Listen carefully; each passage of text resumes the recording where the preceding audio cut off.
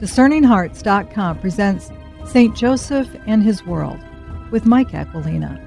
Mike Aquilina is a popular author working in the area of church history, specializing in patristics, the study of the early church fathers.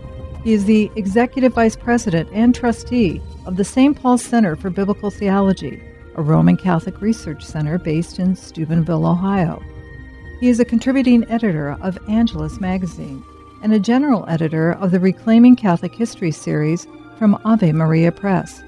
He is the author or editor of more than 50 books, including St. Joseph and His World, the book on which this series is based. He has hosted 11 television series on the Eternal Word Television Network and is a frequent guest commentator on Catholic radio. St. Joseph and His World with Mike Aquilina. I'm your host, Chris McGregor. Welcome back, Mike. Thanks for having me back, Chris. I can't get enough of St. Joseph and His World. Again, I've said it over and over again. This book that you've written for us, this incredible portrait, I've never viewed St. Joseph quite like this. And I have read several books on him, and they are all very good. But this one, I feel like I'm walking the path with him. Well, I'm glad. That's my intention. I wanted to give people an imaginative entry into a world they would not otherwise know. It's a strange world. It's a different world. We have to make almost a heroic effort to get beyond our contemporary times with its artificial light and its instant communications technology. All of these things that we have that were not even dreamed of in that period. So we have to think about the lives of these biblical figures in a way that requires effort. We have to get out of our own rut and to think about what their daily life was like. It was far different from our own.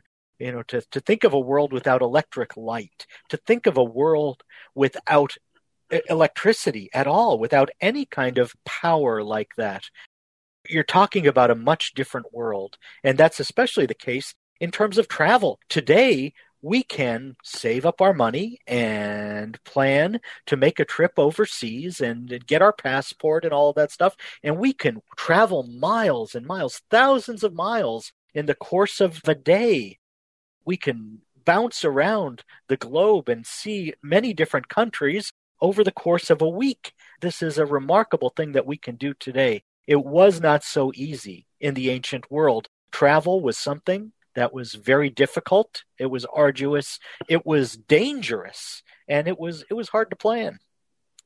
Yeah, you really couldn't just, of course, jump in a car with your air conditioning or even your windows rolled down and go fast so the breeze is blowing on you. And then halfway down the way, stop at a truck stop and sit down, cool off in the air-conditioned place.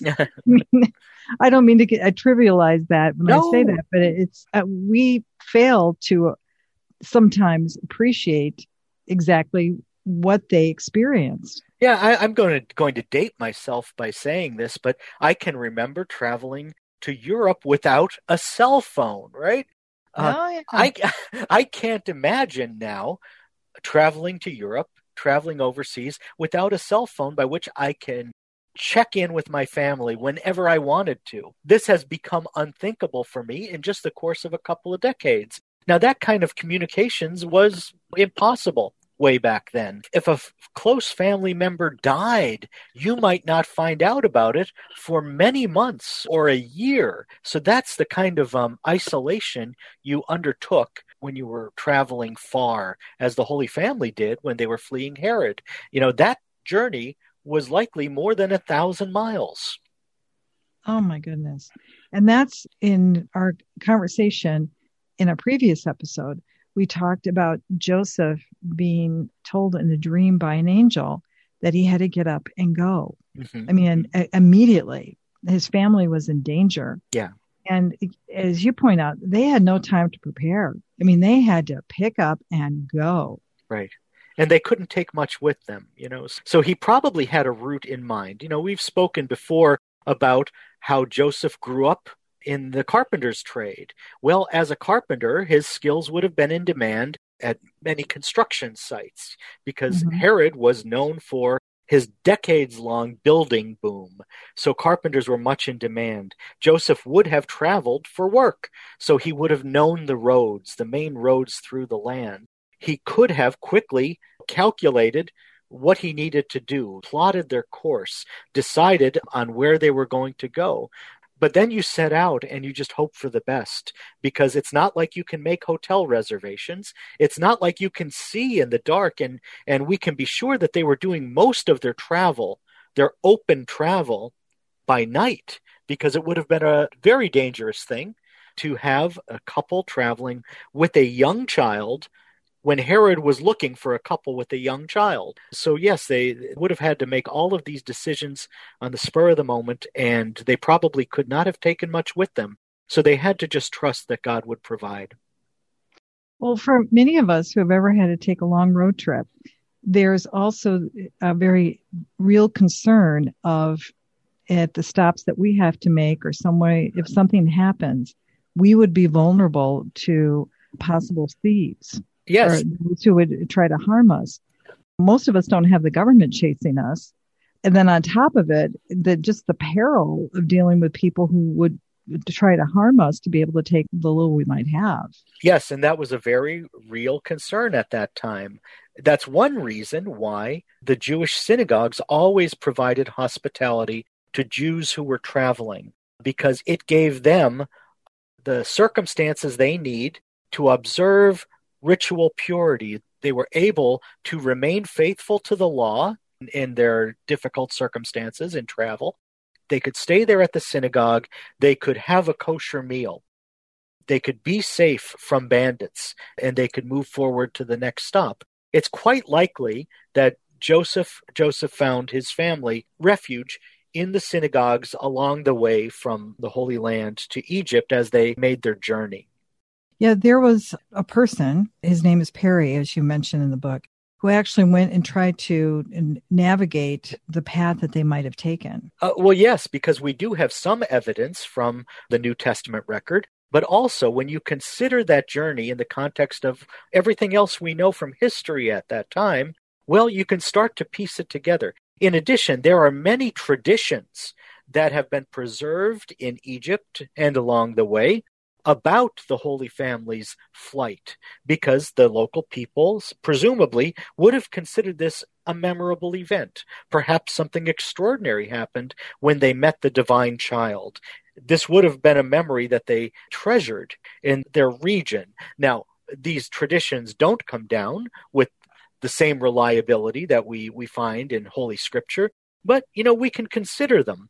When we look at the map, they do seem to make sense. It's likely that Joseph took the Holy Family southward from Nazareth and then cut over westward to hug the shore of the Mediterranean, to go along the roads that were there along the shore of the Mediterranean. And probably the immediate destination would have been the land of the Nabateans, because at that time, those people were in conflict with Herod. Herod wanted to take over their territory. He wanted to just absorb them into his kingdom, and they resisted it mightily. They wanted to maintain their independence. So they would have been averse to Herod, unlikely to do him any favors by hunting down a Jewish family who were traveling with a young child.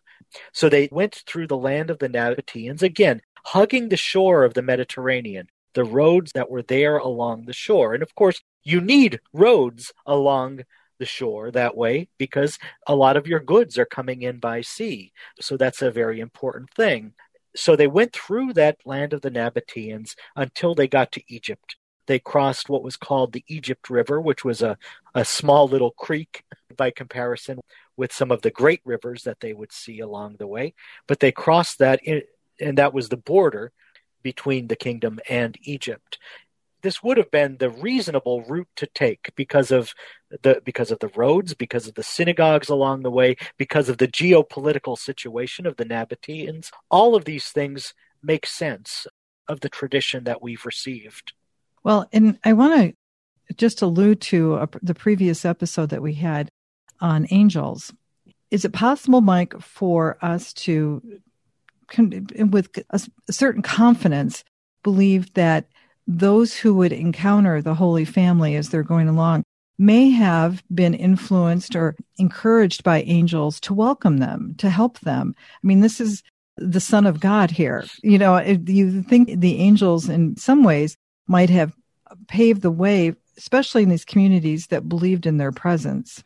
I think this is the way our everyday life goes forward. You hope to be guided to the people who will be most disposed to help you. And the angels can help us in those meetings, in those encounters. So yes, I think that there was that element to it. It is interesting that they chose to flee to Egypt and not to Babylon, for example, where Joseph's immediate ancestors probably came from. You would think that they'd have connections there too. But I believe that they chose Egypt for a very good reason. There was a sizable Jewish population there. The Jewish population in Egypt at that time was about 4%, which is about the percentage of population of the United States right now who are Jews. So there would have been a sizable Jewish population there. They lived in enclaves there, and they kept their own neighborhoods where it would have been easy for a family to observe the law and to observe ritual purity. There were, as we know, also groups of the Essenes there in Egypt. They were known as the Therapeutae. And so they would have been disposed to follow the norms of Judaism, the life of a Jew, the way it's possible that Joseph was accustomed. So yes, he chose Egypt because it was a place where he could raise his son in the way that God wanted, in the way that was traditional for his people. So he's showing the prudence of a good father there in choosing the destination. And of course, he's going on the council of angels as well, and you can't beat that. You also ponder how long they might have been there.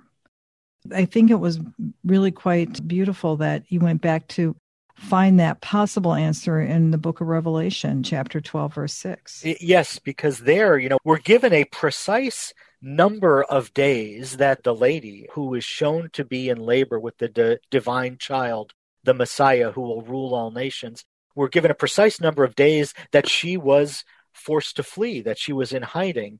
And it's quite possible that that number corresponds to the number of days that the Holy Family was in exile, that they were away from their homeland. We don't know because we're not certain of the birth date of Jesus, and we're not certain of the death date of Herod. There's a lot of scholarly argument that goes back and forth about when these events occurred, but it was quite likely at least a couple years.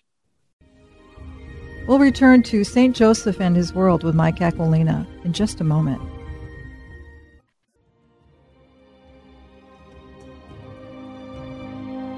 Did you know that Discerning Hearts has a free app in which you can find all your favorite Discerning Hearts programming?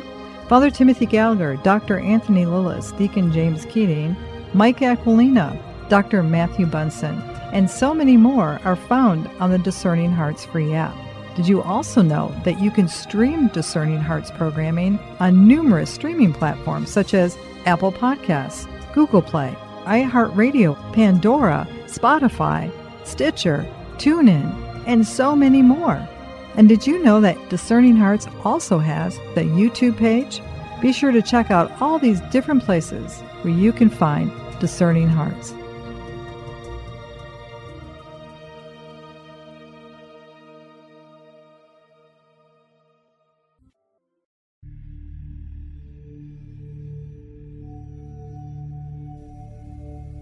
From a letter from St. Paul to the Ephesians, chapter 6.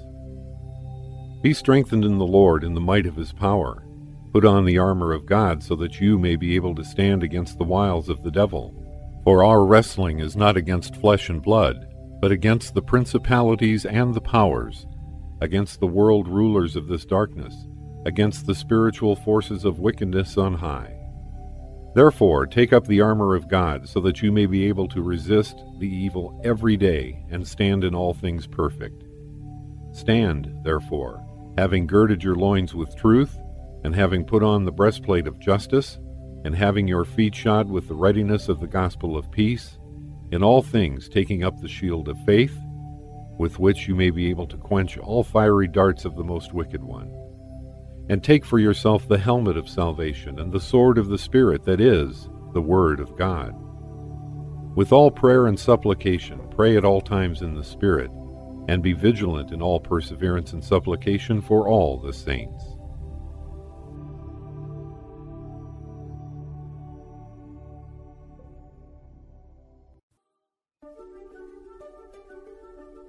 The St. Paul Center for Biblical Theology is a nonprofit research and educational institute that promotes life-transforming scripture study in the Catholic tradition. Founded by Dr. Scott Hahn and with current Vice President Mike Aquilina, the center serves clergy and laity, students and scholars with research and study tools, from books and publications to multimedia and online programming.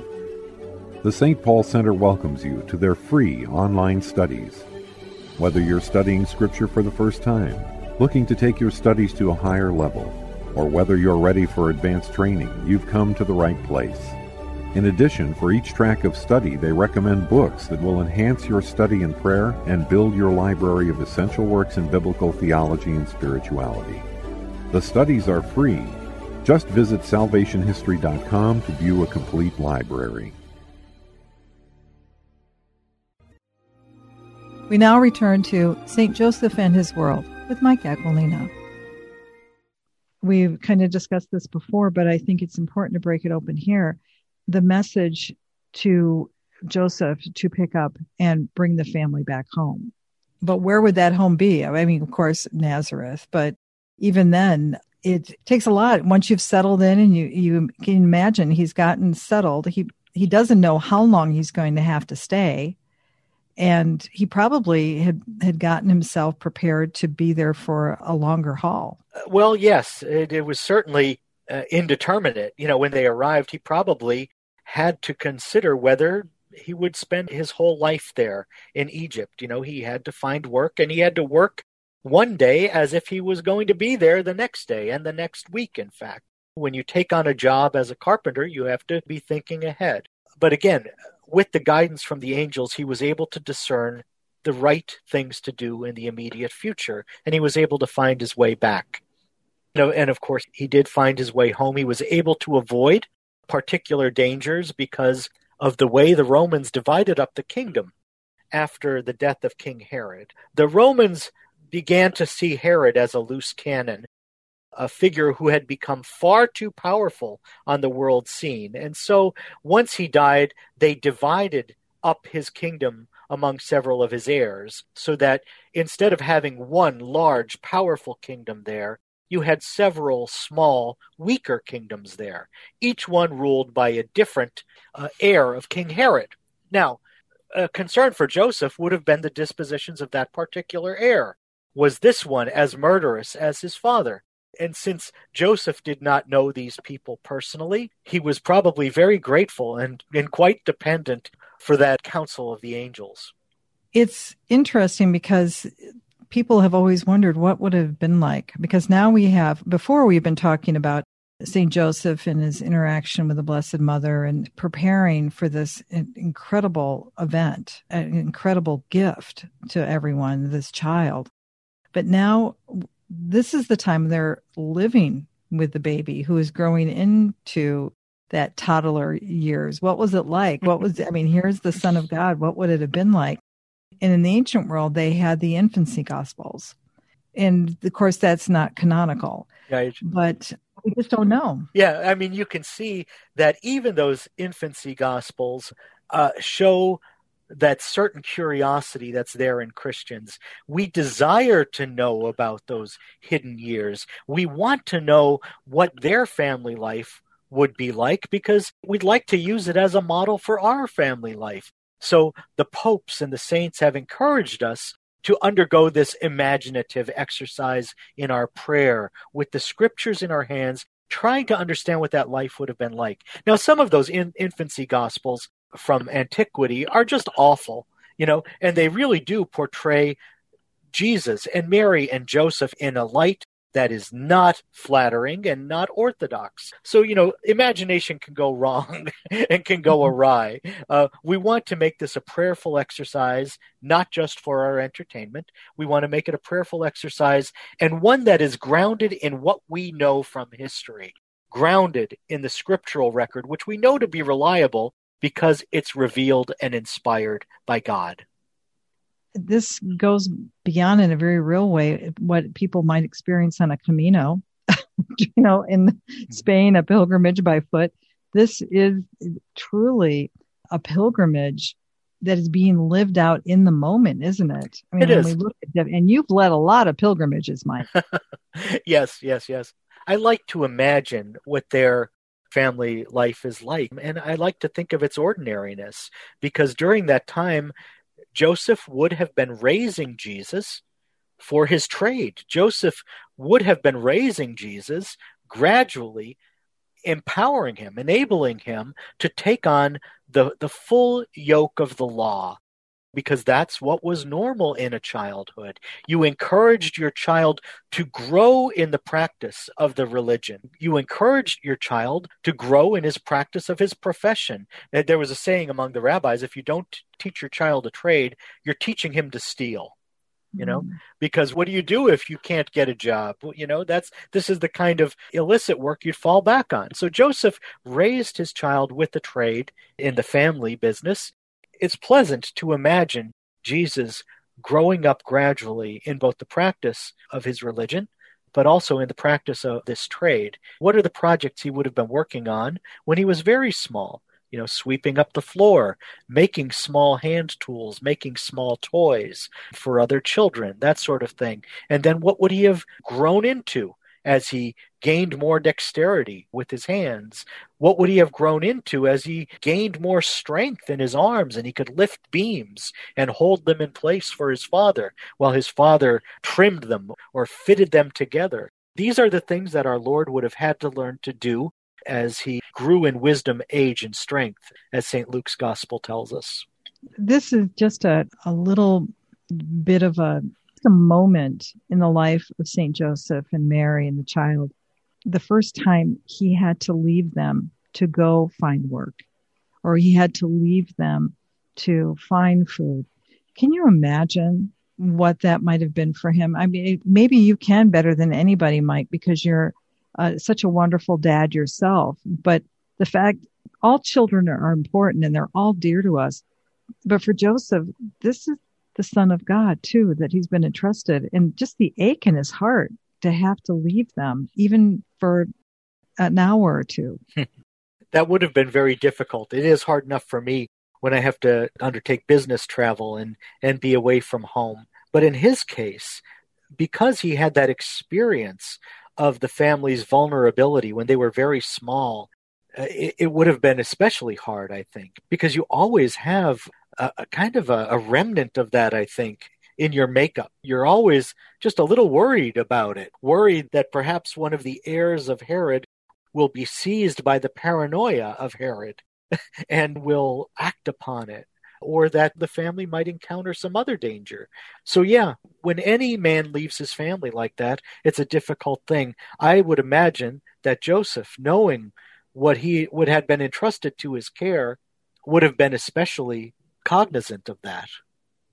Yeah, I mean, he's dealing with potentially something of great anxiety, incredible anxiety. And yet, because of his faith, it doesn't necessarily make the anxiety or the conditions what could cause it, but it gives him the grace to make it. Yes. And to do it.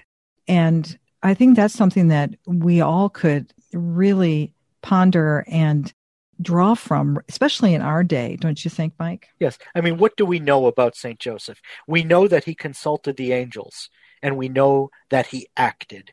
We have none of his words recorded in the New Testament, but we have deeds, and they're heroic deeds, they're mighty deeds, they're this undertaking of a great journey, this flight from the all-powerful Herod. All of these things that he did decisively after consulting with heaven, with the angels. So yes, I think there's a model in there for us as we go forward in life, exercising prudence as he did, and having recourse to the graces that have been given us, especially the grace of our guardian angel. Any final thoughts on this particular chapter, Mike? I think it's good for us to take a look at the real history surrounding the flight to Egypt, because it's different from the way most people imagine it.